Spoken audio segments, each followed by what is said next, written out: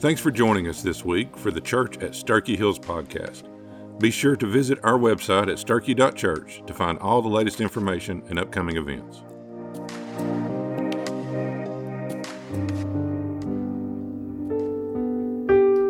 For that.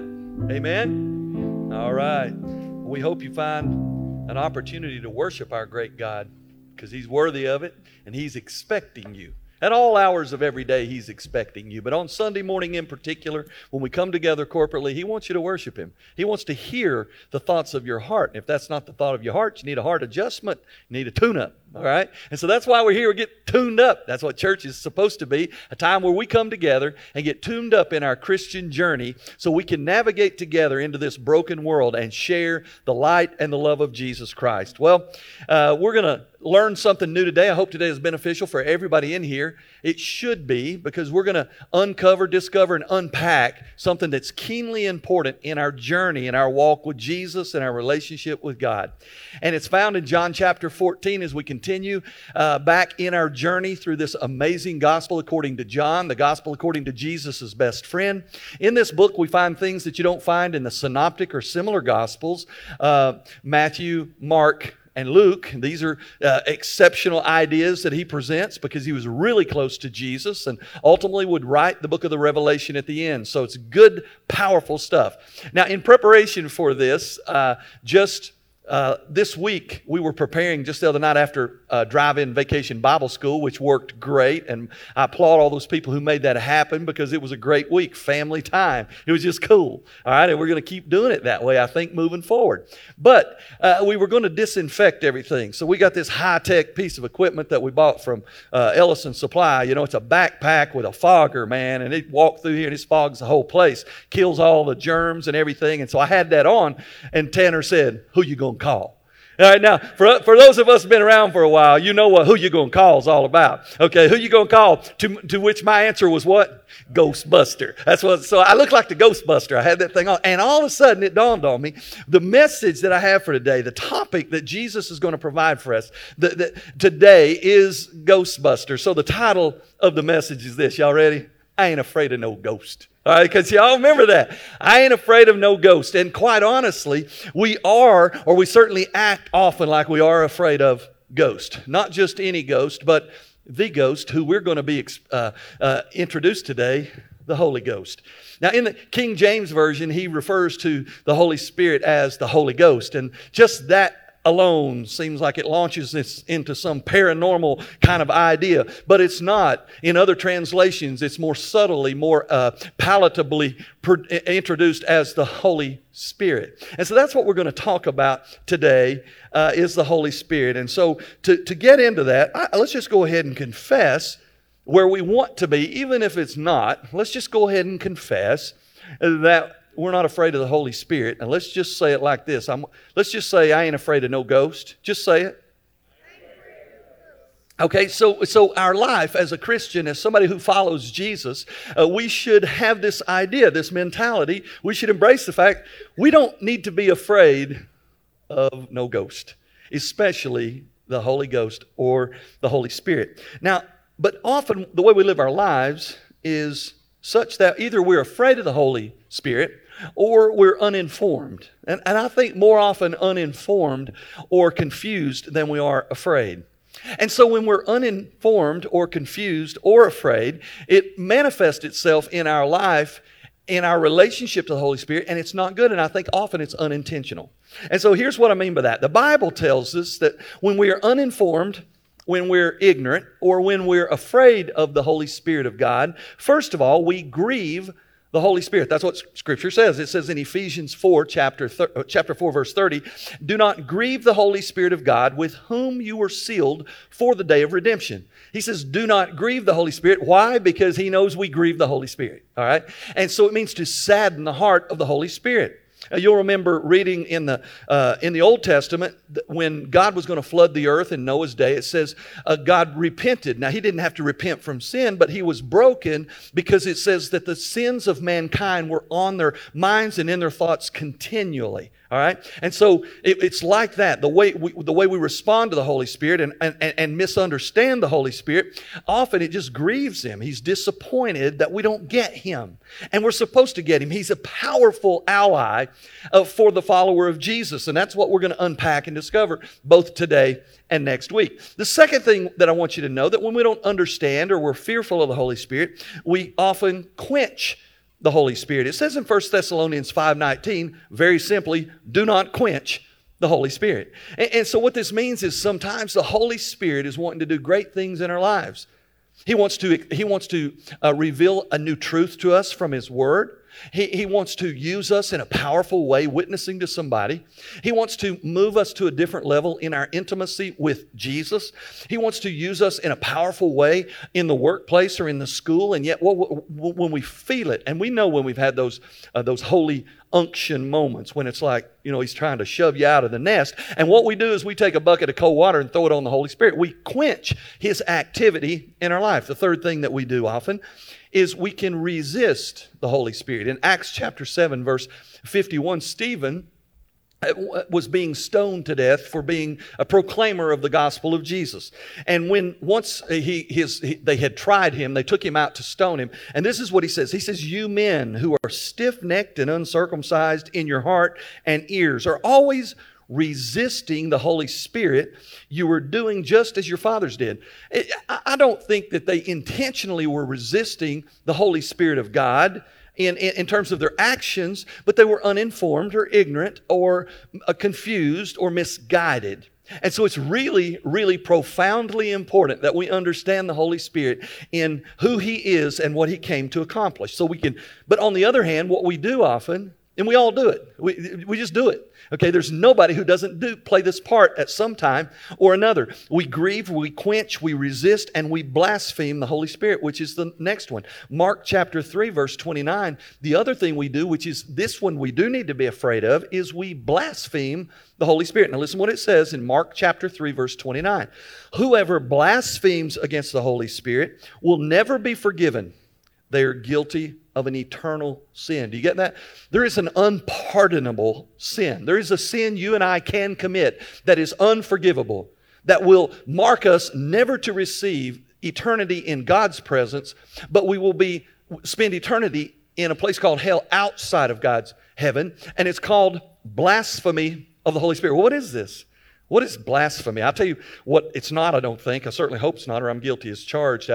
When I was a little boy, I went to church with some of my family members, cousins and stuff, and they went to a Pentecostal church. I love Pentecostal churches and because they're very exciting. I went over there because the music was much more exciting than it was in my Baptist church. The people were much more excited than they were in my Baptist church. Really excited. Okay? So I remember in one particular time, there was a lady, and she's probably 85 years old. And man, she's dancing a jig. She's all over the place. She's doing a stanky leg before it was popular. I mean, she was tearing it up, all right? And I remember asking my cousin, I was a little bit scared. Okay, I said, what's up with her? He said, we were just little boys in elementary school. This is what he said. He said, she's happy. I said, yeah, she's happy. I'm sitting there thinking, I'd like to have some of what she got, okay? So on the way home, there's a bunch of people speaking in tongues. And on the way home, my cousin and I started speaking in tongues. Now, we weren't. We were kind of making fun of those who were, and we were pretending.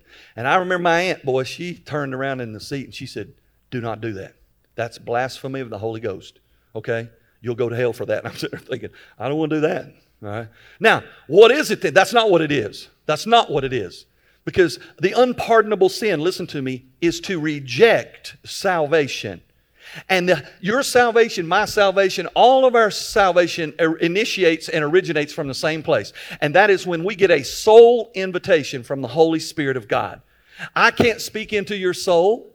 I can't really speak into your heart. I can speak into your mind a little bit, okay?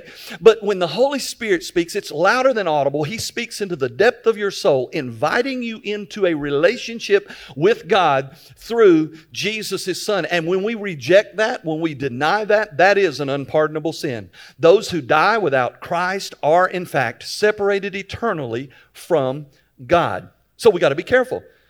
Or we'll grieve, quench, resist, and blaspheme the power of the Holy Spirit in our life, and sometimes simply unintentionally.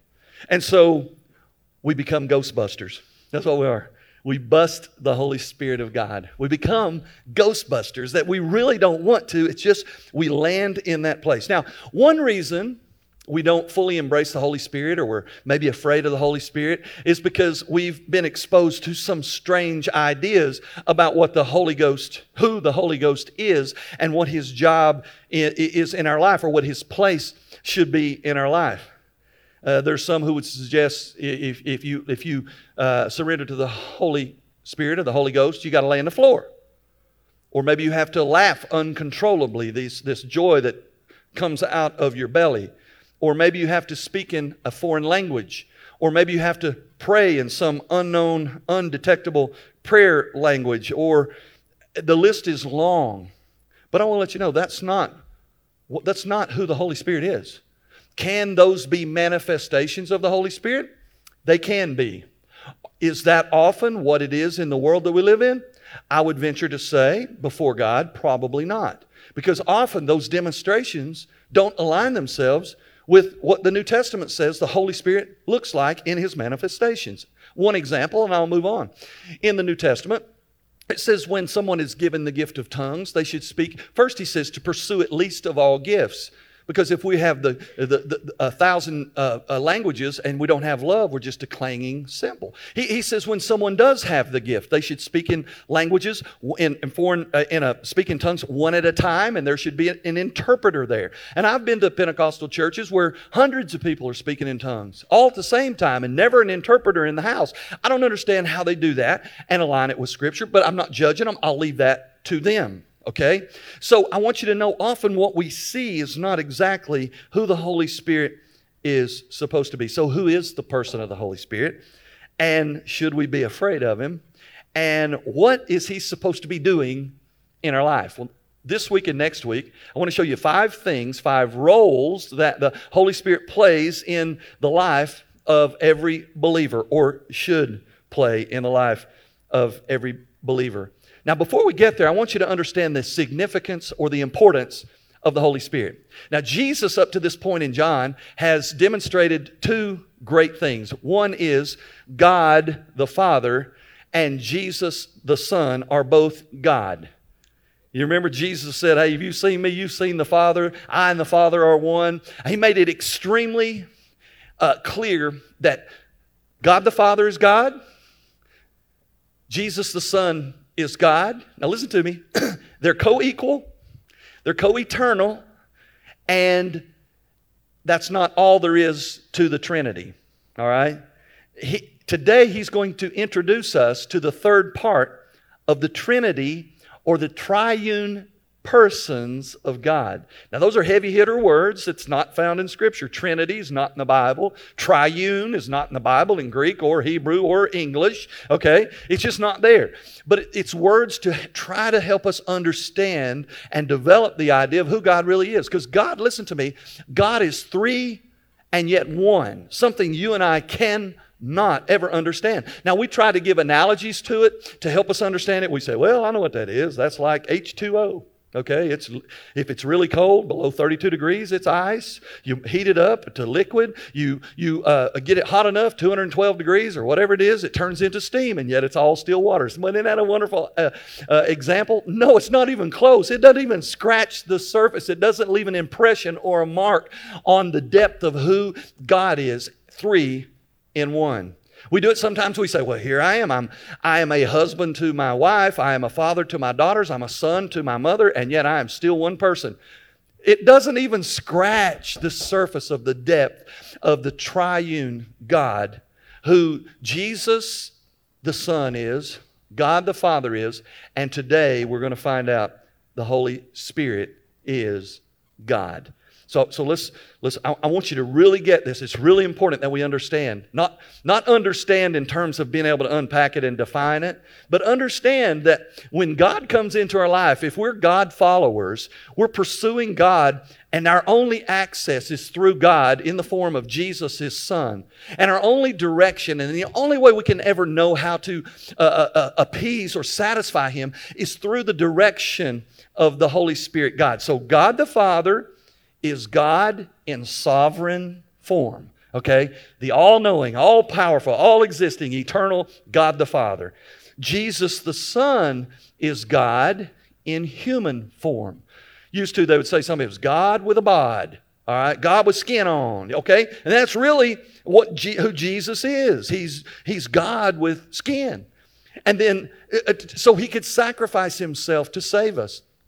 But today, John's going to introduce us to the Holy Spirit, which is God, the Holy Spirit, who is God in spirit form.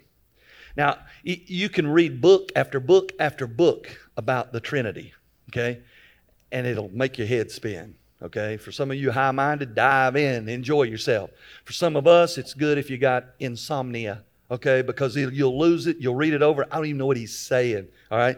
But along the way, you'll find people who can write, that write according to the way you understand and read. And one of those guys for me is a guy named Wayne Grudem. He's a theologian.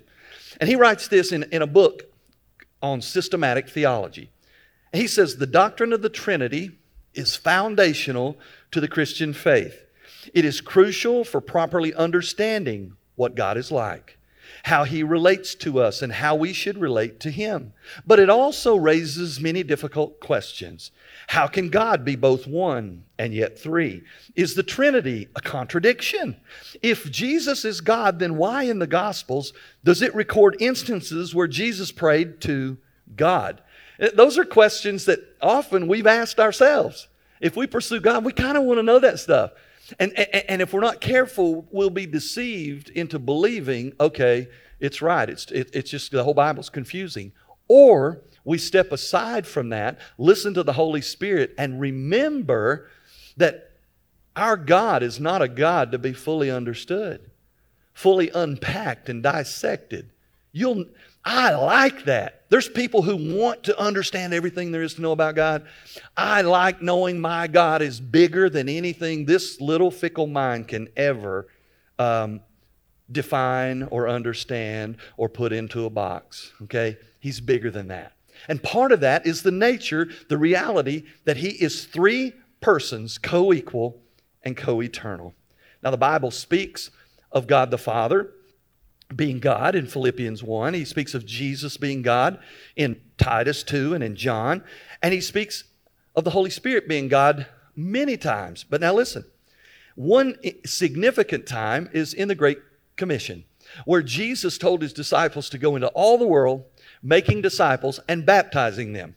Because it's really key to note how it's written, both in the Greek and also in the English. It says, make disciples of all nations, baptizing them. The significant mark of a believer, that's what baptism is. It is your first step of obedience. I'm born again. I repent of my sins. I receive the grace gift of Jesus. I'm saved. The Holy Spirit comes and seals me and indwells me, which we'll see next week. But the first act of obedience is to be immersed in water. Baptism, baptizo, means to dip, dunk, or immerse, okay? And it doesn't save us. It doesn't affect our salvation, but it is the mark of a follower of Jesus. It is a picture of your old self, your old sinful self, being buried in Jesus' death and raised up to walk a new life. In that moment, in that significant step as a Jesus follower, this is what Jesus said. I want you to baptize them. How? In the name of the Father, God, in the name of the Son, God, and in the name of the Holy Spirit. Okay? He puts the Father, the Son, and the Spirit all on the same playing field, all part of God. That's just really cool. That's exactly how He does it. And so it's interesting to begin to realize the Holy Spirit is God. Let's just say this so we're all, you can confess it even if you don't get it yet, even if you don't understand. Say, God the Father is God. Say, Jesus the Son is God. Say, the Holy Spirit is God.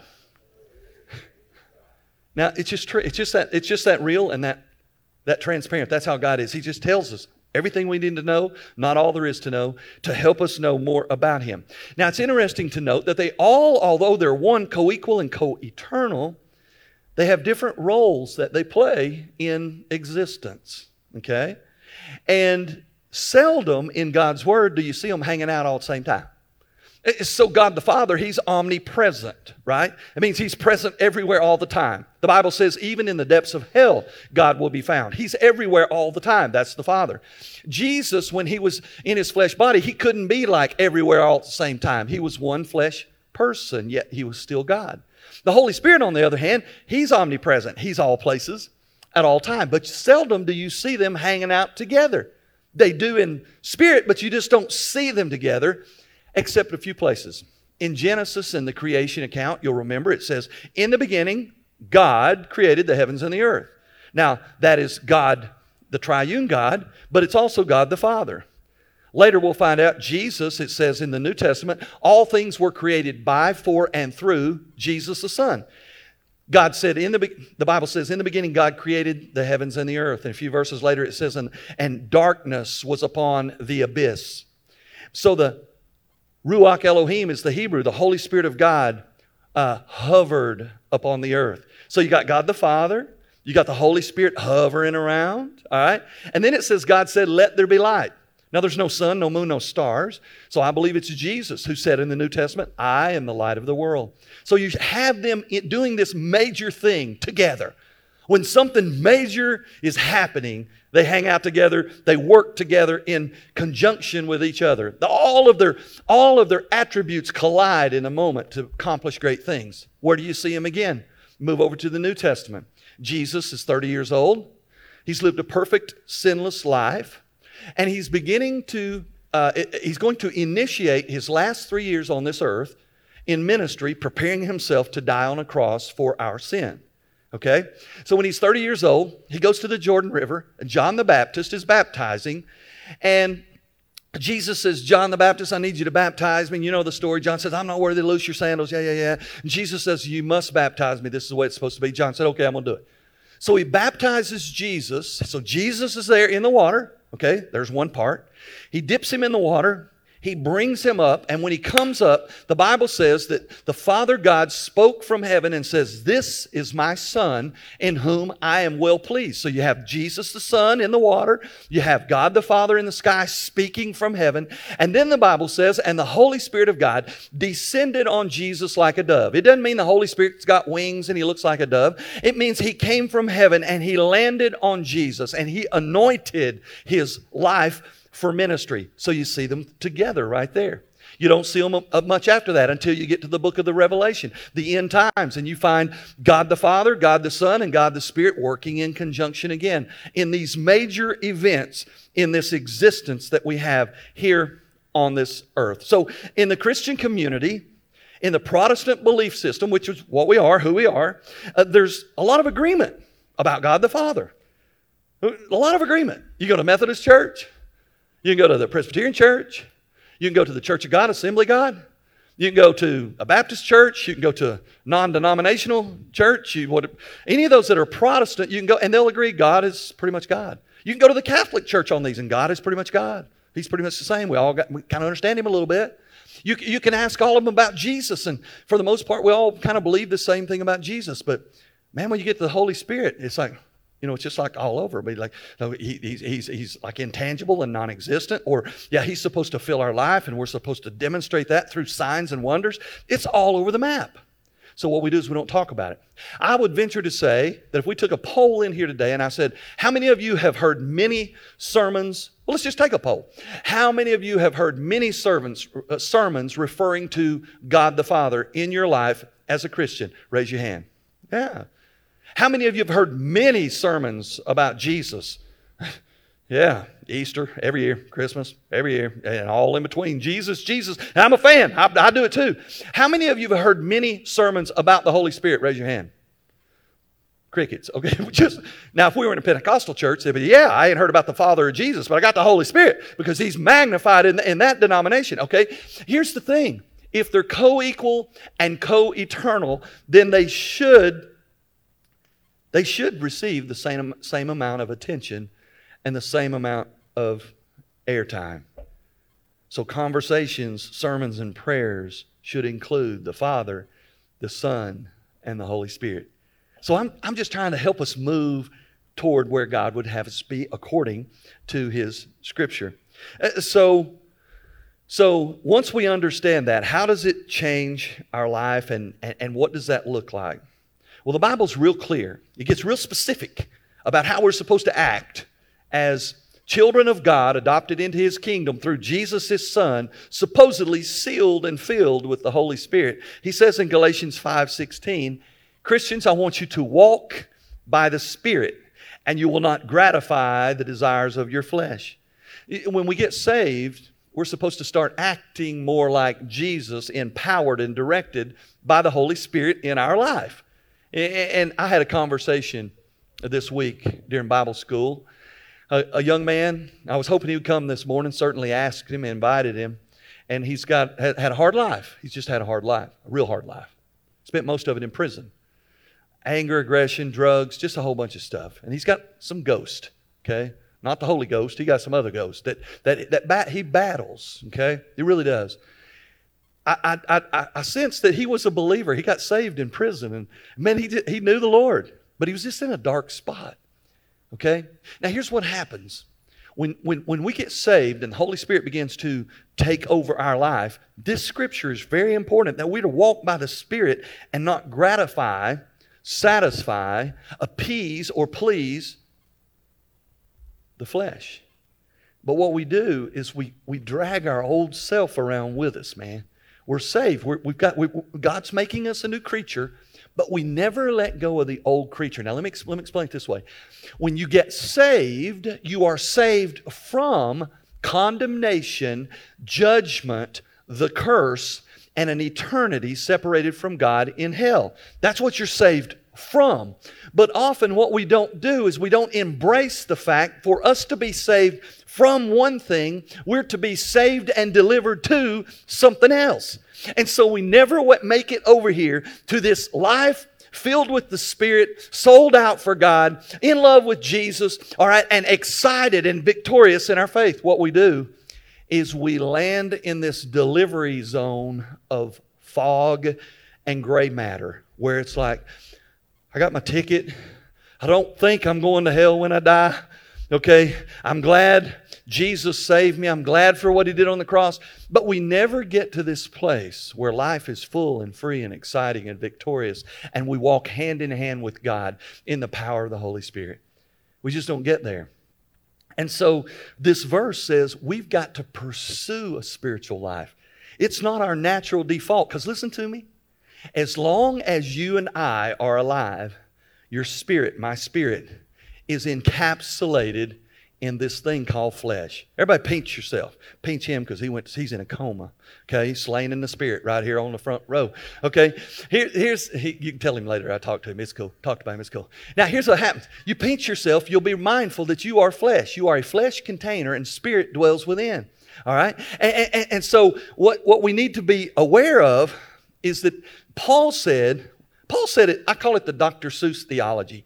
He goes, why is it I do what I don't want to do, and what I don't want to do, that's what I always do. I keep trying to do the right thing. I do the wrong thing because I do what I don't want to do. He just goes on and on and on, okay? And what he's saying is, even Paul, who wrote much of the New Testament, okay, was radically saved, met the resurrected Jesus on the road to Damascus. He still battled his old self. Why? Because he was still carrying his old self around with him, all right? One day we get a glorified body at the resurrection like Jesus, and we get a new body, uncontaminated and untainted. And our resurrected, redeemed soul or spirit will be united with a new resurrected, redeemed body. And then this verse won't have to be mentioned because they'll both be redeemed. But until that time, Paul says we're supposed to battle, live in the Spirit, not to gratify the flesh. Galatians 5:25 a little further says, if we live by the Spirit, and let us also behave then in accordance with the Spirit. So why are we confused sometimes? Why are we? Why is it hard for us sometimes when we talk about the Holy Spirit and say, I really can't say I ain't afraid of no ghost, because I'm kind of afraid of that one, okay?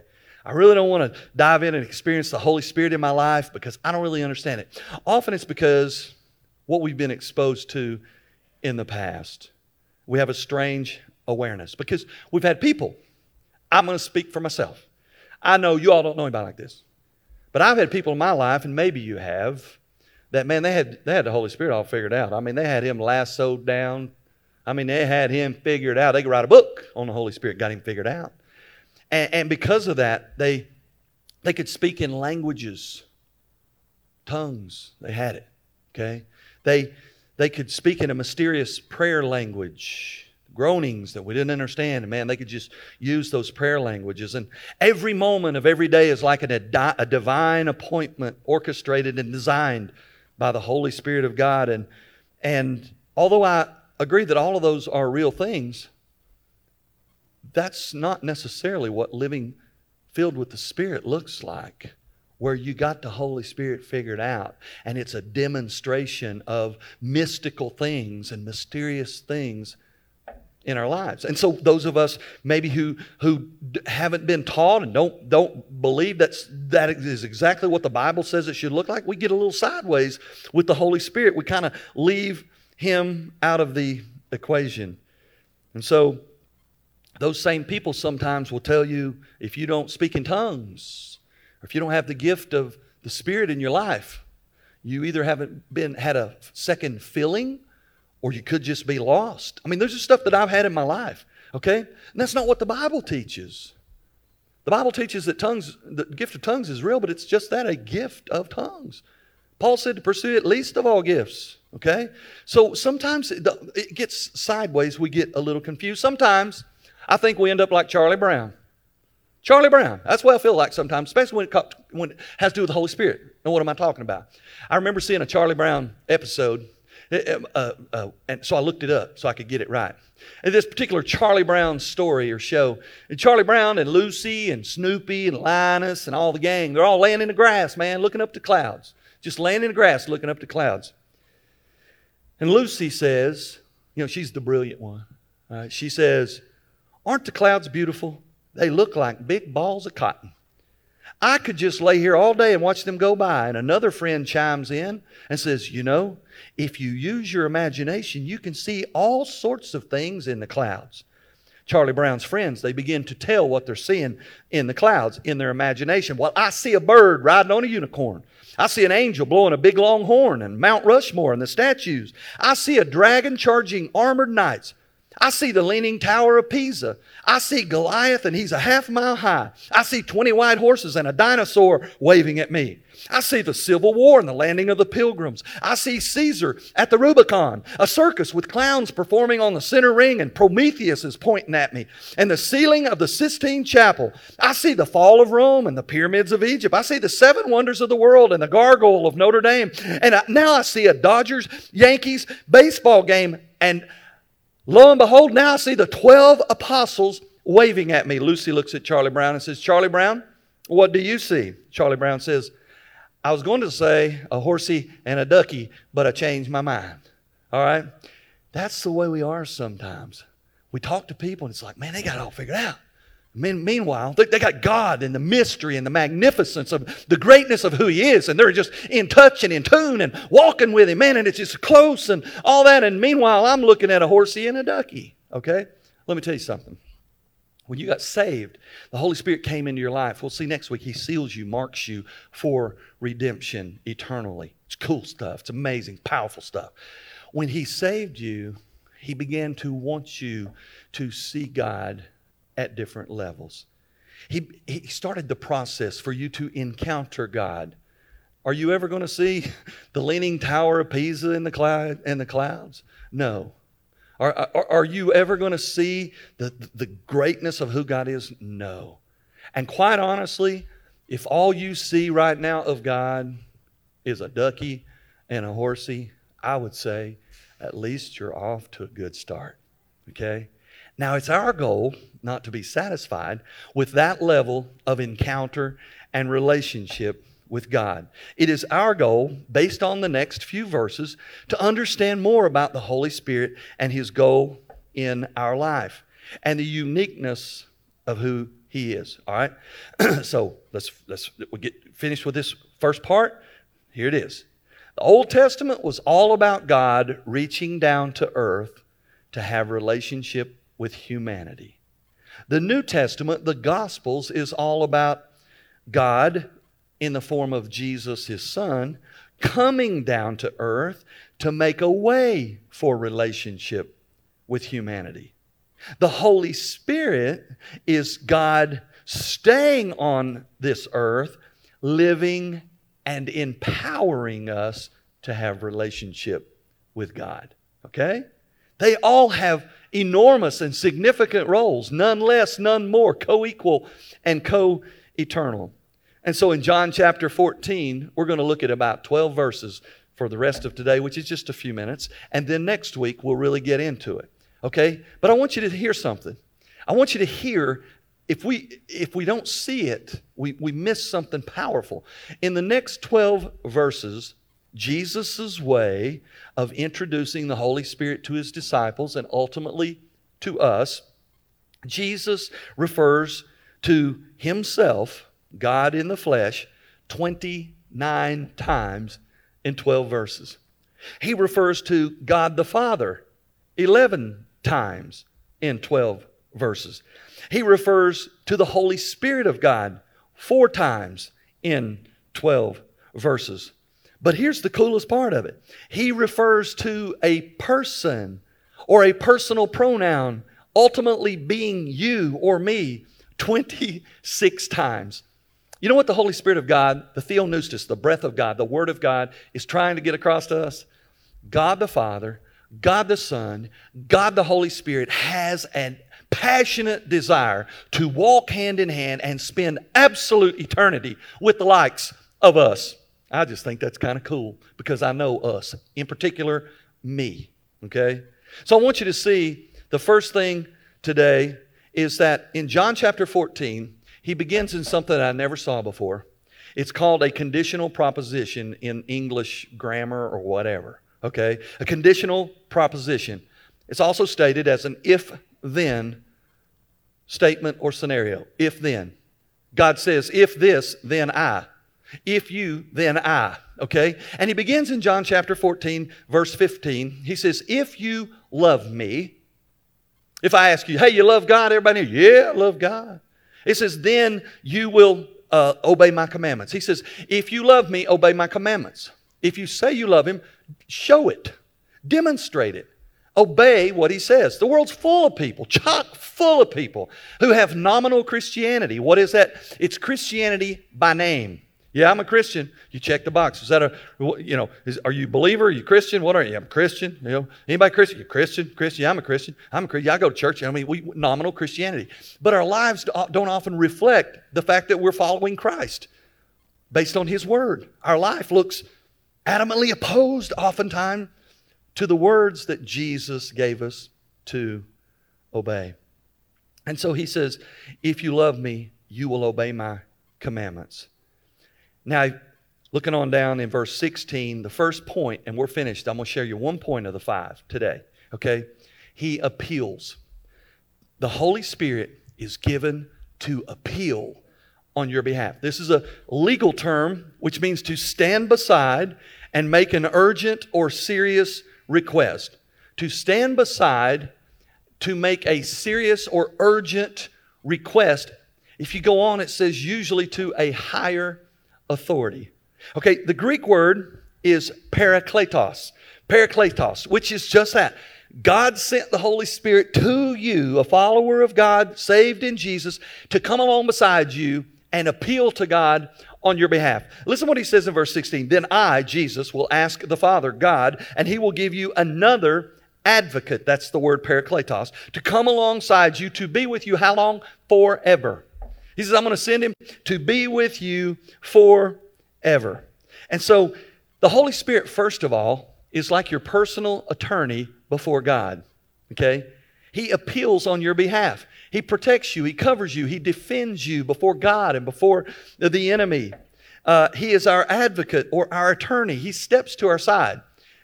I hope you never have to use an attorney, although I have attorneys that are friends. So let me tell you what that looks like. About 17 years ago, my family moved to Tennessee, and I bought an old house. And I bought the old house to get the property behind the old house. So I took the old house, I fixed up the old house. My wife, myself, both my daughters, we lived in that house. We fixed it up. It's a nice house. And while we lived in that house, I built a house in the field behind it. And I was in ministry at the time. I was building houses, and I was also doing student ministry at Second Baptist Church. So a lady bought her house. I invited her to church, told her I was my own staff at Second Baptist Church. I said, yeah, come join us. Love to have you. She knew who I was. I try to live an honest life. I seriously do. And so she bought the house. It was a great house. We lived in it. It was a wonderful house. And about 9 months later, I get a package in the mail, about that thick, from a lawyer. I was being sued for, listen to this, the house sold for like $179,000. I got a packet in the mail getting sued for $500,000. $500,000. Why? Because I didn't pave her driveway. I would ultimately find out in depositions, why would I have paved your driveway? Because you paved yours. I don't get that. I'm not putting the two together. Okay? The whole thing was like that, $500,000. So when I got that packet, I called my attorney. His name is Dale Cantrell. Okay, good friend of mine. Okay? And a great lawyer. I called him. I said, hey, I got this going on, and my wife is tore up, okay? I think everything's okay. He said, well, did you do any of that stuff? I said, no. I said, but I'm willing to buy the house back. He said, no, you won't. That's an admission of guilt. He said, you're not going to buy the house back. And I said, I thought it was an admission of nice, okay? But no, it's an admission of guilt. And I said, okay.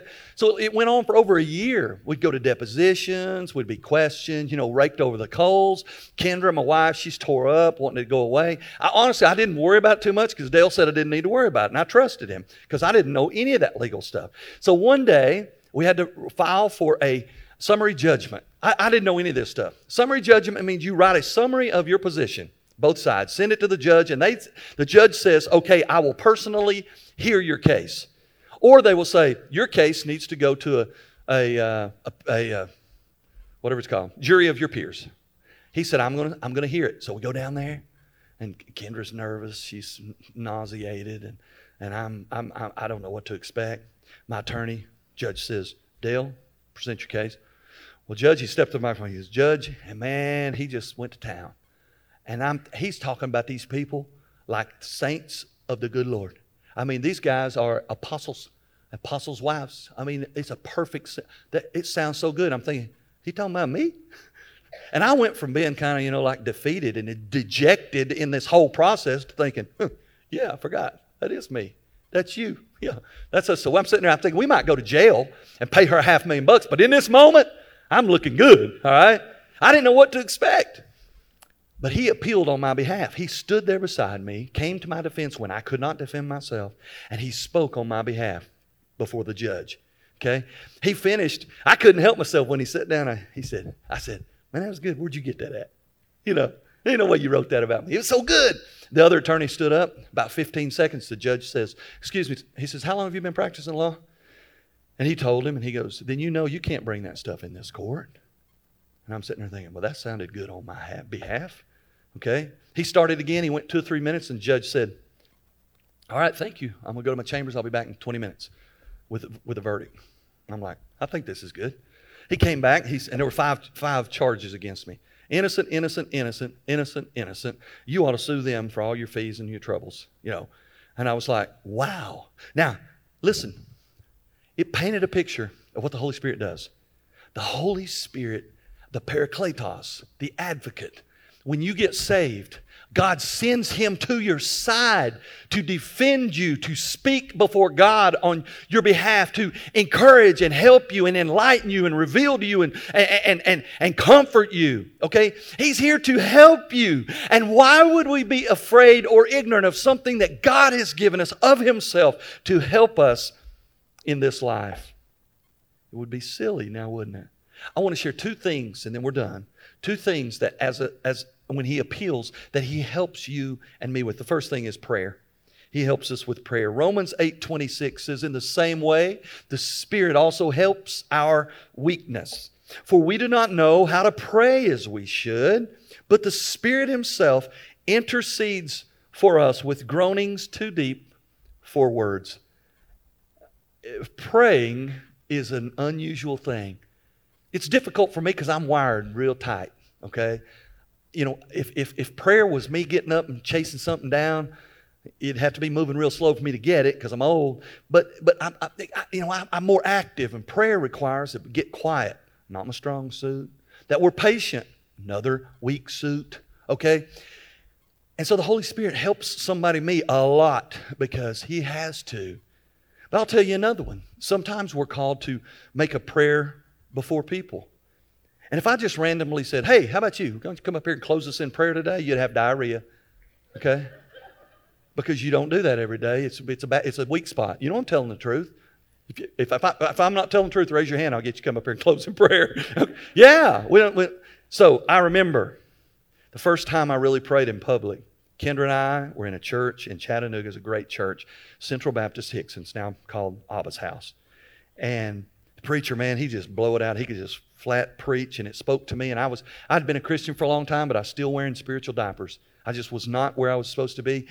And on a Wednesday night, he preached a message, man, and he says, we're gonna break up into prayer groups, okay? And he said, just some people around you, 7 to 10 people get in a circle. I'm comfortable standing in a circle. Then he said he began the weirdness, and he said, and you just get in a circle and you hold the hand of the person next to you. I don't want to hold the hand. That's kind of weird. I'm not about holding hands and people I don't know in a circle. Circle's cool. Holding hands in a circle gets a little spooky for me. And then just go around in a circle. And now we're in circle. I've jumped in with both feet. I'm in the circle. I'm holding the hand of Kendra and an old woman that I don't know. Okay? And then he said, now one at a time, one of you start. Just go around the circle. Everybody pray out loud. No. So you got 3 options. He said, if you don't want to pray, just pass it on to the person next to you. So my first option, okay, I'll just squeeze Kendra's hand, throw her under the bus, okay? And that would be bad. Now, here's what happened. Me, Kendra, and about 8 old ladies, okay? And they started praying heaven down into the circle. I mean, they're crying out to God. They're lifting up the president. They're everywhere. They're all over the map, lifting it all up, praying. And I know God's hearing them. I know it. I felt it. We're in the moment. But as they get around the circle, I'm noticing 2 things. They're covering all the bases. There ain't nothing left for me to pray for, number 1. Number 2, I don't pray out loud. Number 3, if I pass to Kendra and squeeze her hand and she's the last one on the list, she ain't going to have nothing to say but amen. And it's just a bad scenario. And so I had to pray to myself. I wanted to just say, ditto, Lord Jesus. Because they got it all covered. But ditto would just not work. Okay?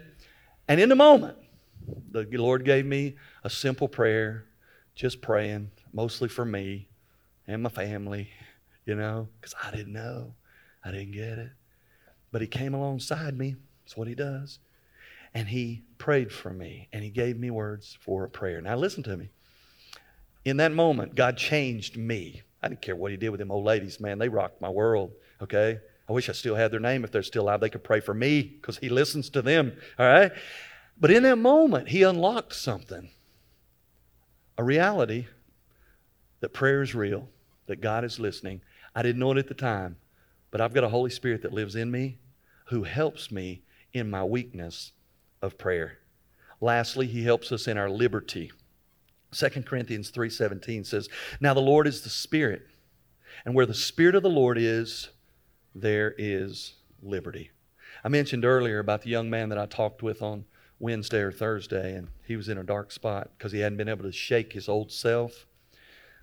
The Holy Spirit helps us shake our old self, okay?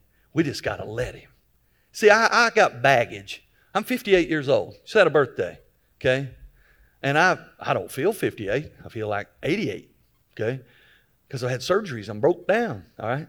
But I got baggage. I got a life of mistakes and stuff, and it's back there, okay? And you do too. That's why I can say that and not worry about it. You can throw a rock at me if you want to, but you're in trouble because you live in a glass house. Because we all got baggage and mistakes that Jesus has put under the cross, that Jesus has been nailed to the tree to bleed and wash away. We've all got them. But when we have that encounter, that moment when we meet Jesus and He saves us and His Holy Spirit seals us, it's a process. It's called sanctification, where we're set apart for a purpose designed by God. And as we become sanctified, it's like the worm coming out of the cocoon, becoming a butterfly. And I know this. I'm more of a butterfly today than I was a year ago or 15 years ago because it's a journey. But the Holy Spirit, I didn't know this. So what we do is we fight that stuff in the flesh. I'm going to try harder to be better. I'm going to try harder to be better. Okay? I'm going to set myself up with some friends, and I'm going to take away this website, and I'm going to take away this hang up or this thing that I do. I'm going to try harder to be better. And we lose. Why? Because we're fighting a spiritual battle in the flesh. And Scripture says the Holy Spirit, when He shows up, where the Spirit is, there is freedom. I close with this and I'm done. I remember we lived in Alabama, and we had a piece of property that looked at the mountains in this valley. It was really pretty, and it was a farm. And I was watching one day, and the hawk, we've got a hawk here. You heard me talking about him. I love hawks because they don't flap their wings. They're just like, I don't know if they just jump out of a tree, and the wind catches them and they're gone. I don't know. But you watch them out here every now and then. They go, that's it. And they just soar around, man. And to me, that's what freedom looks like. That's what liberty looks like. So I was sitting on my front porch on this farm one day, and this hawk, man, he was just soaring. And along came these, I guess they were sparrows or something. There's about 5 of them. I don't know why they didn't like the hawk. Maybe he ate their egg. I don't know. But all of a sudden, man, they're just, and this is how they fly, man. They fly like you and I do as Christians sometimes, man. And they're attacking the hawk, and the hawk's like, I mean, seriously, he's doing nothing. And those birds are just stinking, going nuts, flapping their wings, attacking this hawk. And I'm sitting there, and it's like this Holy Spirit just spoke to me. Here's the sad part. It's like I was having this moment. It's like God just said, see those birds? Yeah. You're like the sparrow. I was like, well, thanks for messing up a good moment. Okay? And it dawned on me. I am try harder to do better guy. I am flesh guy. I think I can. Okay? And God says, I don't want you to be a sparrow. I want you to be the hawk. I want you to enjoy me. Let me do your business. What you can't fix, I can fix. What you can't do, I can do. Just watch me. Just let go and watch me. And with that, I want you to bow your heads. I know that there's people in here who have things in their life that you wish you could do better, try harder, and make happen. And I just want to encourage you to let the Lord take it from you. I'm telling you from personal experience and based on the truth of God's Word, when we let go, He'll take care of it. Maybe there's somebody here who can't experience the power and the presence of the Holy Spirit because you just hadn't been saved. You have a religion or a knowledge of Jesus, but you've never surrendered for salvation. It begins right there where you just simply say, I know I'm a sinner. I don't know why I'm playing these games. I didn't come here for this, but in this moment, I sense you speaking to my soul, inviting me into your presence. I surrender all. I give all of my brokenness to all of your perfection in exchange. Fill me with your Spirit. Seal me. Move me forward to live for you. Thank you for hearing this sinner's prayer. Thank you, Jesus, for saving somebody like me. For the rest of us, the prayer is this simple. Father, help me be a hawk. Help me let go so that you can do what you want to do in this life of mine. I want you to be my parakletos, my advocate. I want to let you appeal on my behalf because I'm terrible at appealing on my own behalf. So from this day forward, help me just release me in the arms of you through your Holy Spirit. Father, thank you for your word. Thank you for your truth. Thank you that you would see fit for Jesus not to leave us ignorant, but to expose and initiate and introduce us to the third part of your being, and that is the Holy Spirit. In Jesus' name, amen. We're going to sing a song, and I won't come back up here. I want you to know I love you. I appreciate you being here. If you ever need anything from the church, you just call us. We're going to sing a closing song, and then you are dismissed. I hope you have a wonderful, blessed week. God bless.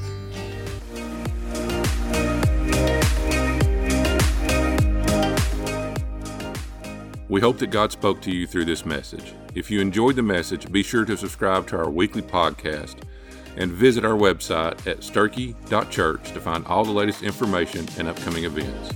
Be sure to join us again next week. Until then, may God bless you.